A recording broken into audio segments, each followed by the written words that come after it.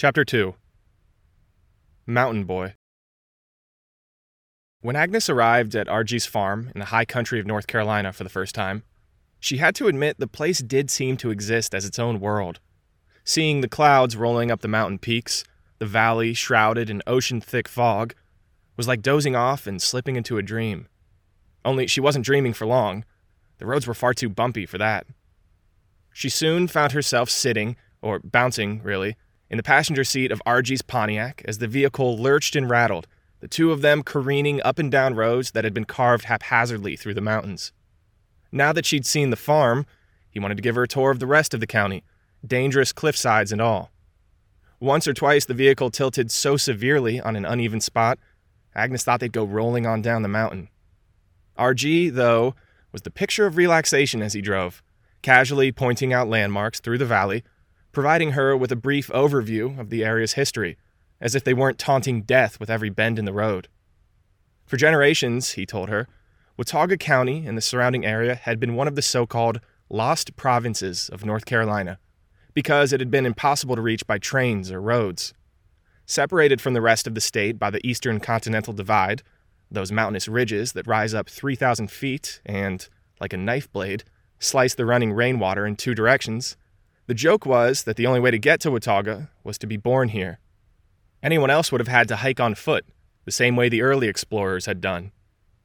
But even now, Agnes found the roads weren't much, just gravel and dirt and loose rocks that rolled precariously down the slopes. Her ankles crossed on top of the rumbling car floor mats.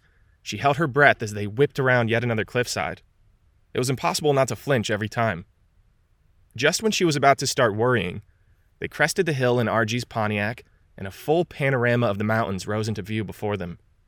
Spread over the horizon, the rounded mountain peaks appeared to dive out of the clouds like so many humped-back whales, frozen in time before they splashed back down again into the misty froth. The view was colossal, biblical.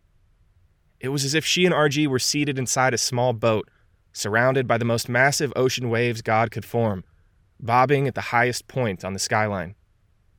For a moment, Agnes was speechless. She'd never experienced anything quite like it. Over the coming months, as winter began to thaw and the sound of bird song and dripping tree canopies filled the valley, Agnes made multiple trips back to the farm with Argy, occasionally for practical reasons, but mostly just to get away for a day. And it really did feel away from the rest of the world, away from the chaos of newspaper headlines and radio broadcasts about the war overseas, away from reports of firebombs in charred European cities, away from the draft and more American boys being enlisted in the armed forces. Argy's farm was in the town of Vilas, although maybe town wasn't exactly the right word for it, at least not compared to Agnes's hometown. Vilas had nothing more than a tiny post office to mark its spot on the local maps. Otherwise, it was just a collection of open fields and hills, tree-bordered graveyards and quiet streams, hidden ponds and animal burrows, designated a town not so much by signs or fencing, but rather by the inherited knowledge of the families that had always lived here. All around Watauga were other small communities of that ilk: Sugar Grove, Zionville, Deep Gap, Bamboo, Matney, Fosco, Shoals Mills, Meat Camp, Aho. The names called to mind old tribes, each with its own passed-down history. As for the story behind the county's name, Watauga, Agnes learned that was a mystery. Some claimed it was a Cherokee word for beautiful flowing waters, but you'd be hard-pressed to find any real Cherokee who'd tell you that was so. Others thought it referred to the great warrior tribe of Watauga Indians, although no such tribe was ever recorded to have existed. Still others thought it came from the language of a long-lost native people and that it meant, simply, the land beyond. Agnes could have gone around the county knocking on doors and asking for the story, and no doubt each family would have had their own sure answer behind the name's origin, what their granddaddy or grandma had told them. It could mean River of Plenty, or Whispering Waters, or the land in the clouds, and on and on. But at the end of the day, the evidence for any of those explanations was as foggy as the mountain air itself. What was known for sure was that the first documented white men to appear in Watauga had been Moravian missionaries, who arrived from Pennsylvania in 1752, seeking a new spot for a settlement. The legendary pioneer Daniel Boone, after whom the county's biggest town was later named, traveled through the area on hunting trips beginning about 17 years later in 1769. More weary settlers arrived in the coming decades: English, Germans, Scots, Irish. Arrowheads found in the soil and native artwork the early settlers dug up from the ground proved that Cherokees had once dominated this land, but they were ghosts now, only their bones remaining deep beneath the loam. The cause of their disappearance, yet another local mystery. More than 160 years after the first white man arrived in Watauga, R.G. was born on a farm in the small town of Valley Crucis at the banks of the Watauga River. He was the second youngest of 7 children.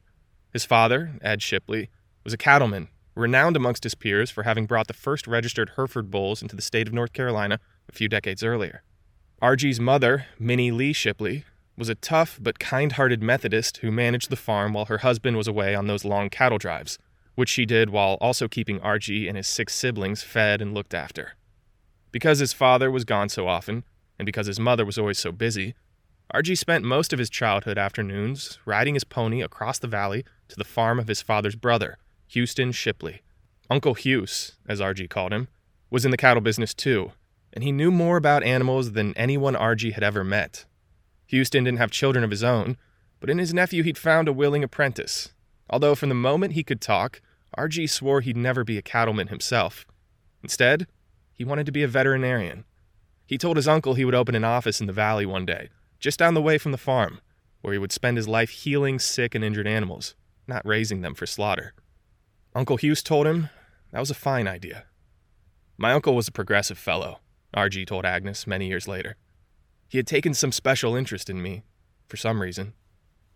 But to become a skilled vet, R.G. had a lot to learn, so Houston began schooling his nephew in the fine art of animal psychology. First, he taught R.G. how to read the animals, what attributes to look for, the angle of the neck, the thickness of the hindquarters, the shape of the face. Words like phenotype and conformation flowed off his uncle's tongue like magical spells. Houston would walk in slow circles around the cattle, reading their personalities through the smallest of gestures. The turn of one's head told him, this one is aggressively protective of her calf, so best be careful around her. The nudge of another's rear end as it munched on the grass translated to, this one is relaxed, docile enough to pet, if you like. Houston knew from the jostling of the legs which of his calves were dominant and which were submissive, which were guarded and which were outgoing, and he seemed to do all this without even thinking, as natural as blinking or breathing, as natural as the fog in the valley. More than anything, R.G. wanted to be able to see like that one day. The way Agnes heard him tell it all those years later, R.G.'s childhood was cleaved in two. There was before, and then there was after. All that came before was like something out of a children's book. Pony rides up the mountains, lessons with his uncle in the pasture, chasing after baby calves, sunsets painting warm golden light over the mountains. Everything that came after, well, that's when R.G. usually got quiet. He was 11 years old when his family lost the farm. One foggy morning, his father led him outside, lifted R.G. up from under his armpits, and dropped him down in the back of a wagon piled with crates. His siblings crawled in the wagon around him and sat crammed together with their arms wrapped around their knees, and without even a few words of explanation, his family rode out of Watauga for good. R.G. didn't even know what was happening as he watched the mountains disappear behind them. Even 2 decades later, when Agnes asked him about it, R.G. still didn't give too many details. My father was short-sighted, was about all he would say.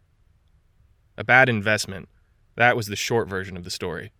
Some cattleman friends had asked R.G.'s father to co-sign a loan so they could start their own cattle operation, but Ed Shipley hadn't done his due diligence, and when his friend's business failed, the bank came to Ed for the money. It didn't take long for the score to be settled. As R.G.'s family rode off in silence, strangers drove up to the farmhouse, like an invasive species, and began selling it off, limb by limb. It was a pretty sad story there, for a while, R.G. told Agnes. After losing the farm, the Shipleys crossed the border from North Carolina into Virginia, where they found a place to stop on the fringes of coal country, a town called Wallace. They moved into a log house with 1 floor. At night, the walls of the house let out high-pitched shrieks as the wind slid through the gaps in the logs. The family was crammed together over cold, dusty floorboards. They scraped and pinched pennies to get by. R.G. spent his teenage years waking before dawn to deliver coal in a horse-drawn wagon. Most of his siblings took off to pursue new lives on their own. His mother fell silent and kept her eyes on the floorboards.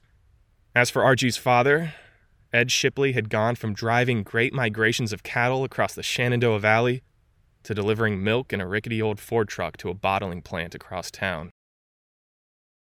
Years went by, and RG grew accustomed to the coal gray skies and buzz-cut hills. He did well in school, played catcher on the baseball team, his mitt stained black from the coal dust that seemed to permanently coat his hands. Every year, there were fewer boys in his class. They all dropped out to work, but RG kept his early morning delivery job and made sure to get to school on time, while also helping his father raise dairy cows when class let out. He'd never given up on his childhood dream of returning to Watauga one day to run his own veterinary practice, and at least once a summer, with his father's permission, he hitchhiked his way back down into North Carolina to spend a few weeks on his Uncle Houston's farm. Those summer visits were almost painfully beautiful. After being starved of color for so long, the lush green of the mountains and the wide expanse of ocean blue sky were delicious. With Houston, he learned something new each day. They worked until their bodies ached. Then, in rocking chairs side by side, the two would sip sweet tea out on the porch as the evening rolled in, marinating the mountains in that golden Carolina sunset. It was the only place RG ever felt he could fully breathe, fully exhale. When he said goodbye to his uncle at the end of each summer, the journey back to Virginia was always disorienting, as if someone had just shaken him awake from a dream. By the time RG graduated from high school, he was one of just 3 boys remaining in his class. Through a gritty mixture of luck and resolve, he wound up getting accepted to attend the prestigious Virginia Polytechnic Institute in Blacksburg, Virginia, where he intended to study veterinary science. After borrowing money from a local doctor for a bus ticket, he arrived with nothing more than a small bag and nowhere to stay. Right away, he felt out of place. Never mind that he probably smelled like coal dust and the rank perfume of his horse-drawn wagon. His clothes were patched and threadbare, his shoes barely holding together, while all around him wealthy-looking young men wearing crisp military uniforms went marching by, their polished buckles glinting in the mist. VPI was a school that functioned mainly as a prep academy for those looking to enter the armed forces. RG had been given permission to attend as a day student, meaning he was excused from the formations and drills. His job was to work in the school's dairy department, milking test cows by hand 4 times a day and keeping records. He would make sure the gleaming boys had milk to drink in the cafeteria. That was his role in the grand American experiment. But he still needed a place to sleep, and at the last minute he managed to find a room in an old widow's boarding house for $30 a month, breakfast and dinner included, which was lucky considering he didn't have any money left over for food. RG decided that was fine by him. He could get by without lunch for a year. Soon he wouldn't be the only one with an empty stomach. Just a few weeks after he arrived on campus, the American stock market collapsed, and newspapers reported as businesses and factories slowed down production and began firing workers nationwide. Confusing terms like brokerage offices and margin traders and valuation tables floated out of the radio, while stories began to spread of people forced to huddle in lines down city blocks just to get a loaf of bread or some watery soup. RG felt lucky just to have any job at all, but his schedule was arguably even more militaristic than those of the uniformed cadets on campus. He could sleep in as late as 5 a.m. each morning, but the moment he opened his eyes, he would have to scramble to get ready. He would get dressed, then begin the long process of putting his shoes together. Not putting his shoes on, no, putting them together. The pair had finally given out on him a few weeks earlier, both shoes splitting apart at the soles over the course of a few days. And since he couldn't afford replacements, he started each day by wrapping binder twine around them over and over to keep them from falling off his feet, then tying a big ugly knot at the top, like a bow on the world's worst Christmas present. Once he'd gotten dressed in the morning with his shoes snug on his feet, RG would scarf down some breakfast and race off to the dairy barn to milk the school's test cows. Although the dairy department had a milking machine on campus, they wanted all the test cows to be milked by hand for some bureaucratic reason or another. Once that was done, RG would run to class, and immediately afterward he had to rush right back to the barn for the cows' next milking session. Then class again, cows again, class, cows, no lunch, and the rest of the day would be spent hunched over textbooks in the library, his stomach growling, before eating a quick dinner of bread and soup back at the boarding house, undoing his shoes, and collapsing into bed at night, his hands clenching at invisible cow udders in his sleep. Uncle Houston told him not to get discouraged. In letters that arrived every few days at RG's boarding house, Houston wrote about the farm back home and the latest news from the valley, all the people migrating out of the mountains and into the nearest cities to find work. Everyone was going through tough times. He told RG he was proud of him for making a life for himself. RG and his uncle were always writing back and forth. Their letters were usually about nothing in particular. A catalog of random news, livestock tidbits, and comments about theology that likely would have intrigued no one but them.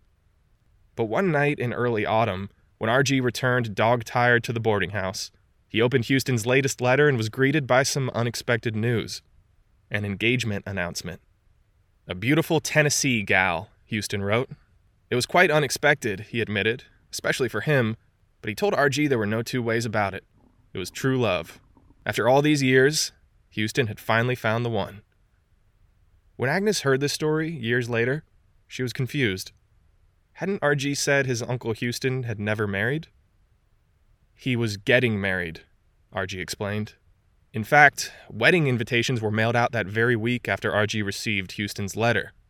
But that made it all even worse, RG told Agnes, because just a few weeks later, a sudden cold front swept over the mountains, the temperature falling 6 degrees below zero, freezing the valley and forcing Houston out into the wilderness to chop more firewood, working like a man possessed as he loaded a wagon high with logs, rushing back to the brick house to keep the fire going in the hearth, to keep the house warm at all costs. But it was no use. He was getting married, RG told Agnes, and his bride-to-be developed pneumonia and died. Houston was so taken after that, he wrote to RG saying he knew he would never marry thereafter for the rest of his life. Just that story by itself would have been sad enough to Agnes had it ended there. Because invitations had been mailed out, RG's uncle had been obligated to take the time to write everyone explaining why the wedding had to be called off. To Agnes, the thought of that poor man having to sit down and write out his grief over and over again was enough to break her heart. But the story did not end there. On the night of December 18th, 1929, just when the campus of VPI was getting ready to clear out for the Christmas holiday, RG returned to his boarding house to find a telegram from his father, which informed him, in just a few short sentences, that Houston was dead. "Funeral in 2 days," RG's father wrote. "Come to Vilas." RG woke early the next morning, packed his bag in a daze, and hiked out to the main roadway off campus. Winter had arrived aggressively that year. Snow clung to his coat, and biting wind mangled his collar as he hiked along, shivering, turning to raise an arm to the occasional passing motorist. He had to hitchhike in the cold all the way back to Watauga for the funeral, a distance of 150 miles. Each time he got picked up, he did his best to act thankful and cheery. But the truth was, he was numb. The whole journey was a blur. No matter whether he was sitting in the passenger seat of a stranger's car or hiking along in the slush, RG just couldn't wrap his mind around it. His uncle had been so healthy and vigorous the last he'd seen him, even with the cold of the season. How could a man like that just slip away? A broken heart, RG decided. That was the only possible explanation. But that was not true. It was just the only explanation he wanted to consider. Snow gusts swirled and kept on swirling as he traveled farther south. It was the worst blizzard in years. The mountain newspaper, the Watauga Democrat, would later proclaim the streets were practically deserted throughout the day, and with the heavy snowfall and accompanying wind, those who took their motors from their garages were soon baffled by skidding tires and piercing cold. Despite a good number of motorists taking pity on him and stopping to pick him up, RG was the last in his family to arrive back in Watauga, so he was also the last to learn what had been discovered in Houston's will. His family had all gathered inside Houston's brick house. RG was practically standing in the doorway, his hair frosted white and his cheeks red and raw, when they told him. In his will, Houston had decided to leave everything: the barn, the meat house, the ice house, the spring house, the Herefords, all 122 acres of wheat fields, pasture, and hills, and the very brick house in which the whole family was now standing, to my nephew, Robert Gray Shipley. RG was 17 years old. Something inside RG changed after his uncle died, just as the whole country seemed to have changed in some deep-down, permanent way. 1930, a new year, a new decade. Photographs of empty factories soon filled the front pages of newspapers. Newsreel clips showed men nailing closed signs on the doors of shops, "No Help Wanted" posters glued to office windows. In the 1920s, the great American word was prosperity, one newsreel narrator declared. Now the 30s had begun, and there was a new word: depression. As the bewildered nation staggered into a new decade, RG dealt with his own despair by working constantly. If before Houston's death his daily schedule had been exhaustive, now it bordered on insanity. At 17 years old, he was stubborn enough to believe he could still finish up college at VPI and one day become a veterinarian, while also running a farm 150 miles away. Later, when she heard this story, Agnes asked him how he'd even managed to get back and forth between school and the farm so often. Did he take the bus? The train? No, I bummed, RG said. I had this little satchel that had a Virginia Tech sticker on it, and you could get a ride. There was no problem. I could travel quicker by bumming than I could on the train or the bus or any other way, he added, and he laughed at that, as if this part of his life was a comedy and not a sad spell of loneliness. Besides, he said, bumming was the only way to travel for free. I didn't have the money in the first place, he told her. There were plenty of Houston's old farm workers who lived on the land, who had watched RG grow up and who now did all they could to help him keep the place running. But RG's life in the early 1930s remained one of constant movement, sending telegrams to the farm workers for the latest updates, hitchhiking back and forth between VPI's campus and Watauga every few days, reading class textbooks while in the seats of strangers' automobiles, then drawing up breeding and crop schedules for the farm while sitting exhausted in class. He rarely slept. There was no time for friends, no time for late nights or going out on the town. That wasn't a major part of my life, RG later said. I didn't get to go to any of the football games. I didn't go to any of the formal dances. I didn't have the money or the time. Why, I didn't have a spare minute hardly to speak. When Agnes asked him if he'd had any fun at all during his college, RG admitted, well, I would go to a movie maybe once every 2 or 3 months or something, as if that were some wild, guilty extravagance. Otherwise, the only time he spent outside of the classroom or working on the farm were the occasional weekends he went on trips with the school's dairy judging team, which traveled all over the country for competitions. RG had joined the team on a whim, figuring it might be a good chance to hone his eye for animals. His first year, at the season-end contest in St. Louis, RG won second place in the nation. Had she known him back in those days, Agnes would have told him his obsessiveness about everything he did was arguably unhealthy, but RG had managed to convince himself he was fine. There was nothing wrong with not sleeping, he told himself. Nothing wrong with working 18-hour days, 7 days a week. Nothing wrong with isolating himself from other people. By graduation, RG had completed enough classes to earn himself 3 degrees, 1 in dairy science, 1 in animal husbandry, and 1 in agricultural education, although the school administrators later called him into a back office and informed him that he would only be allowed to accept 1 degree, because, they said, handing out 3 diplomas to 1 student wouldn't fit very well with the image of a school as academically rigorous as VPI, now would it? Judging by his tone as he told that story years later, Agnes could tell RG was still a little mad about that. Upon graduation, he planned to enroll straight away in a doctoral program to become a veterinarian, but with the depression still choking his finances, he couldn't afford tuition. There wasn't any extra money to pay for anything else, he said. Finding a job was no easy task either. Employment was so hard to come by, it was so scarce, he said. But they were employing teachers some. I didn't have any other opportunities. He accepted a year-long teaching position at the Patterson School in Lenoir, North Carolina, instructing boys in an old schoolhouse heated by a wood stove through winter. And when that gig was up, he heard another temporary teaching position had just become available at the high school in Boone, just down the road from his farm in Vilas. The present teacher was wanting to retire, RG later said. They asked me if I would take the job, and I told them no, that I planned to go back to school and study veterinary medicine in September. But if they wanted me to, I would fill out for the rest of the year for them. He couldn't say, later on, whether he'd known how difficult it would be for him to leave once he moved back home for good. As a child, RG had gotten to know the mountains on long pony rides, exploring the ancient wilderness, the cold bubbling creeks and wide open cliffsides, back when summer lasted 1,000 years. Now that he'd returned to Watauga as a young man in his early 20s to live full-time, he got to know his home again in the evening and early morning hours, driving his Pontiac up and down the hills, visiting families all over the valley.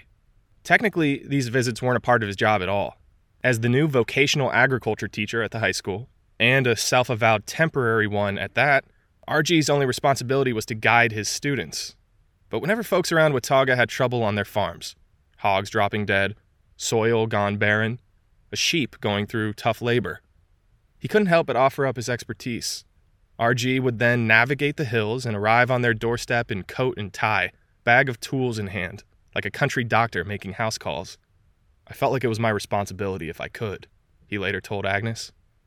Soon, the name Robert Gray Shipley became a running topic of conversation among the farmers who'd gather inside Mass General Store while collecting their mail, and when RG stopped in to stock up on supplies, they all went silent as he passed by the potbelly stove. It was rumored the young Mr. Shipley knew more about animal science, soil chemistry, dairy science, and agriculture than just about anyone else in the state. Then came the stories that appeared on the front page of the Watauga Democrat that summer, after RG's first year of teaching was up. As it happened, instead of getting ready to leave to study veterinary medicine as he'd originally planned, RG decided to do the most logical alternative: organize a 4,000-mile cross-country road trip for his entire class of students, more than 20 high school boys altogether. News of the so-called Southwestern Tour was so unusual, so fantastical, that the Watauga Democrat plotted their journey for the whole county to follow. It was the height of the Great Depression, and people needed something hopeful in their lives, a common cause to rally behind, a distraction. They expect to leave Monday, June 1st, the paper told its readers on the front page of the May 28, 1936 edition, and go down through the Tennessee Valley and cross the Mississippi River at New Orleans, thence to Old Mexico, and return to the Centennial Exposition at Dallas. On the return trip, the group will go through Oklahoma, Kansas, Illinois, Indiana, Kentucky, and Virginia. When the boys finished their trip weeks later, they returned to the mountains in the truck bed of a '38 Chevy with stories right out of a boy's paperback adventure novel. Canoe rides down the mighty Mississippi, Dust Bowl towns abandoned like lost ruins, jazzy nights in New Orleans, shrimp boat excursions on the Gulf.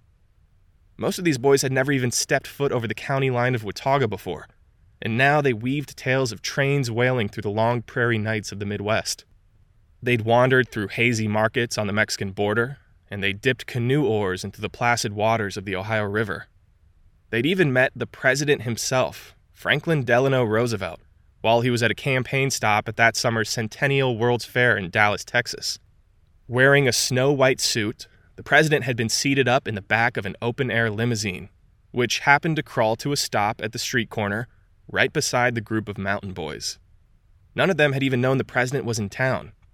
They would have reached out to shake his hand had they not been so stunned. Roosevelt just smiled and waved at them, his limo then carrying him forward in the summer haze. The Southwestern trip turned RG into a household name across the county, but he made even bigger headlines the following autumn, soon after his 24th birthday, when he helped bring light to the mountains. That September, around the same time he began his second year at the high school, the Rural Electrical Administration in Washington, D.C. sent representatives down to Watauga to see about setting up electrical infrastructure in the valley. It was one of Roosevelt's New Deal initiatives, but at those first community meetings, the D.C. folks didn't exactly receive a warm welcome. What with how wary mountain folks could be of outsiders, especially outsiders who proposed stabbing strange wooden poles into their land and stringing dangerous wires inside their homes where their children slept, it was a tough sell. But RG had read the reports, had attended all the meetings, and had listened closely, so he took it upon himself to go around the county, house by house, and personally vouch for the importance of the electrification project, while also drawing out detailed maps for where the transmission lines should be installed to most benefit the residents. His efforts caught the attention of North Carolina Congressman Bob Doughton, the chairman of the powerful House Ways and Means Committee, who, just a year prior, had stood on the right-hand side of President Roosevelt during the signing of the Social Security Act, and who now appeared at the Brick House in Vilas to personally congratulate RG for his efforts. The local civil engineer, Mr. Richard Olson, also thanked RG on the front page of the paper for having, quote, laid aside usual duties and gone into the field to secure the detailed information required. The type of cooperation shown, Olson added, is of the most unselfish and valuable kind. RG continued to teach for another 3 years in Watauga County, while spending his summer breaks completing a master's degree piecemeal. He would have preferred earning his doctorate to become a veterinarian, but the programs were not nearly as flexible, and he figured a master's degree was as good a first step as any. By the time RG finally left his job at the high school, 4 years later than he'd originally planned, Watauga County was transformed. By day, it looked just about the same. Observant travelers passing through might have spotted the new electrical lines snaking through the hills, but for the most part they blended in with the trees. It was only when night fell that the heavy shroud of darkness, once so formidable, was softly bombarded all over by the nocturnal emergence of light, like so many moons blooming at once.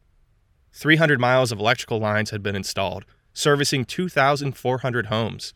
Through the black fog of evening, one could see the glow of illuminated windows. All over the valley, electrified homes hummed past nightfall. Silhouettes passed by in the windows now. Women cooking beans in lard and iron pans. Grandmas reading to children in wooden chairs. Men smoking pipes of burley tobacco. Girls and boys shuffling in play over the floorboards. And years later, on warm spring nights in 1941, RG and Agnes would be able to dance in the illuminated living room of his brick house, the radio playing Frank Sinatra as the crickets sang along through the valley. Only Agnes ever saw him dance. What she loved most of all were those cool spring evenings, listening to the radio with him on the farm, music filling the once lonely rooms of the brick house. Their favorite radio program was The Hit Parade, which aired all over the country, showcasing live performances of the top hits from the most popular musicians of the day. That was how Agnes and RG first heard the song, what soon became their song, Night and Day, sung by Frank Sinatra.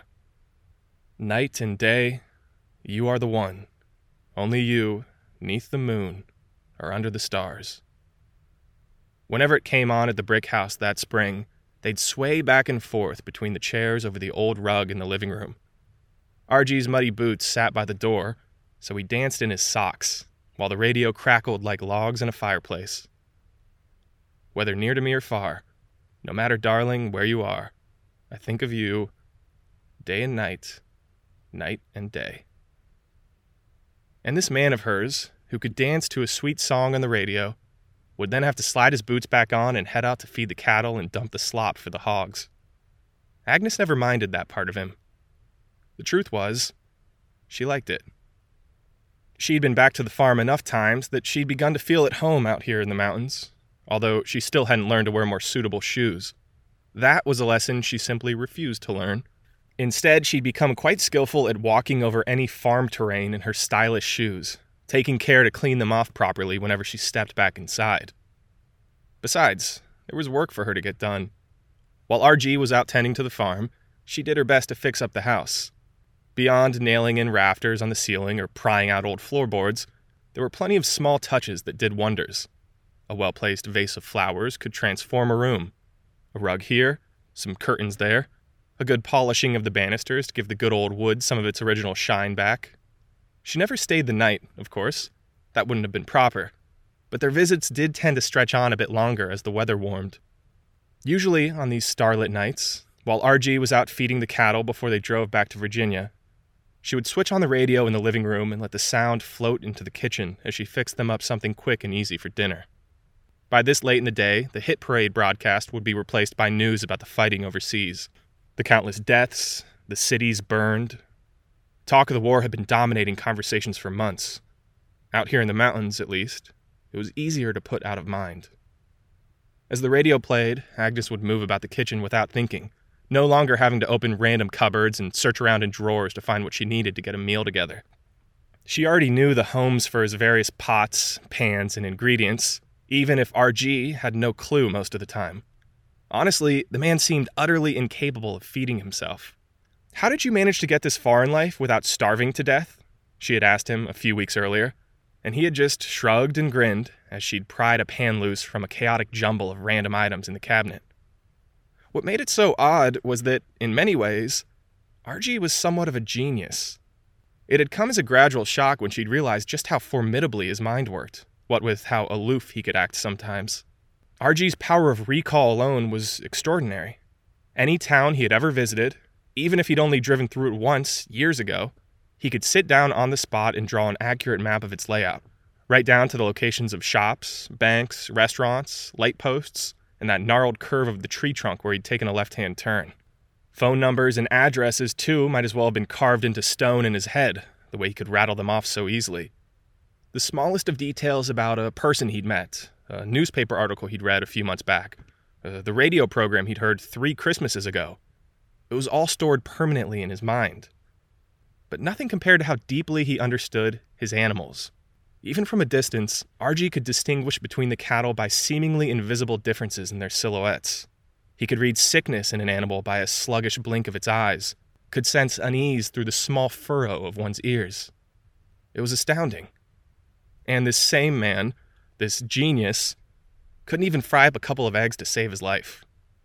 Over the last few months, Agnes had gotten to see him interact with other people who lived in the mountains, and it was funny how different he was to them.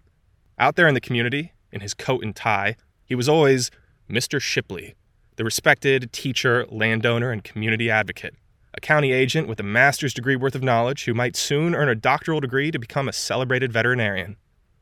But here in the brick house, alone with her, he was always Bob. That's what she called him, at least.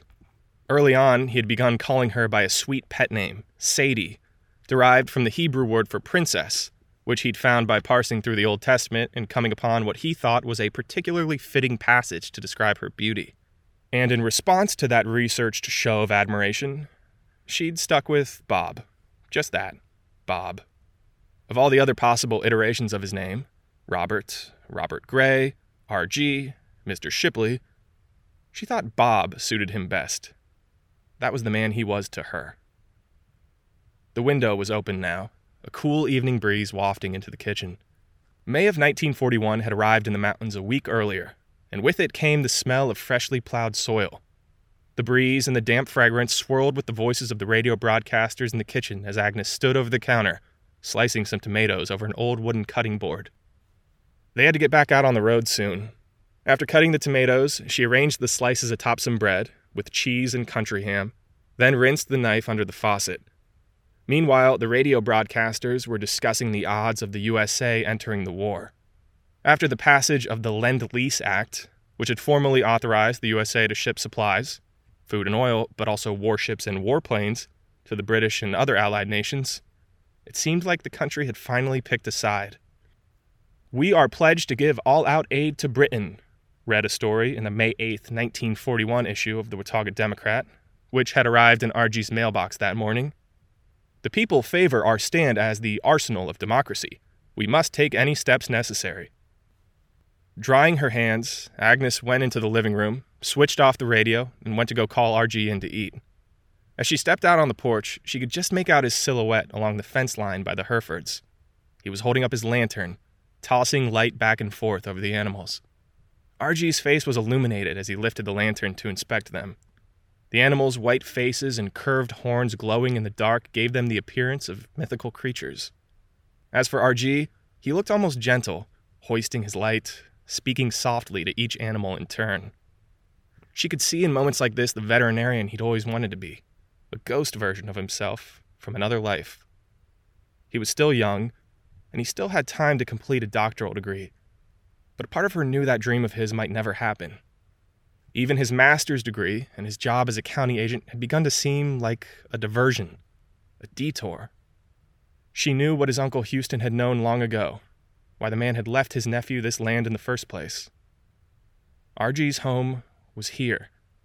Always had been. Agnes gripped the worn wooden railing of the porch. There was still so much she was figuring out in her life, but the notion that some fighting going on overseas would make its way here, to this cattle farm in the Blue Ridge Mountains, seemed, to her, impossible. If Watauga was its own world, let it stay that way.